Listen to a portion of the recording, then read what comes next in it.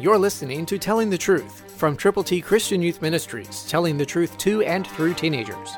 Here is Triple T founder George Dooms. Believe on the Lord Jesus Christ. 2 Timothy 2:13, New King James, gives us some information from the heart of God to your heart and mine.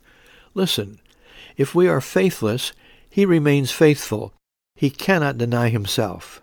That's good news, but the reverse side of that is we, you, me, every believer, need to be faithful, because God will remain faithful.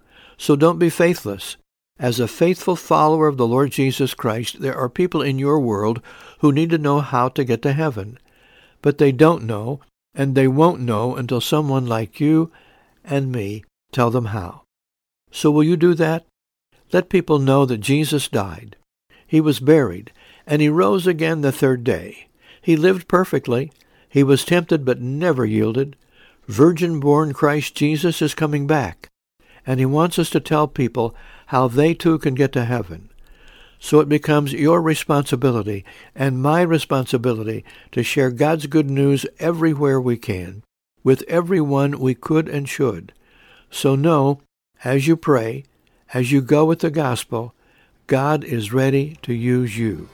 Are you ready for Him to make you usable and use you for His glory?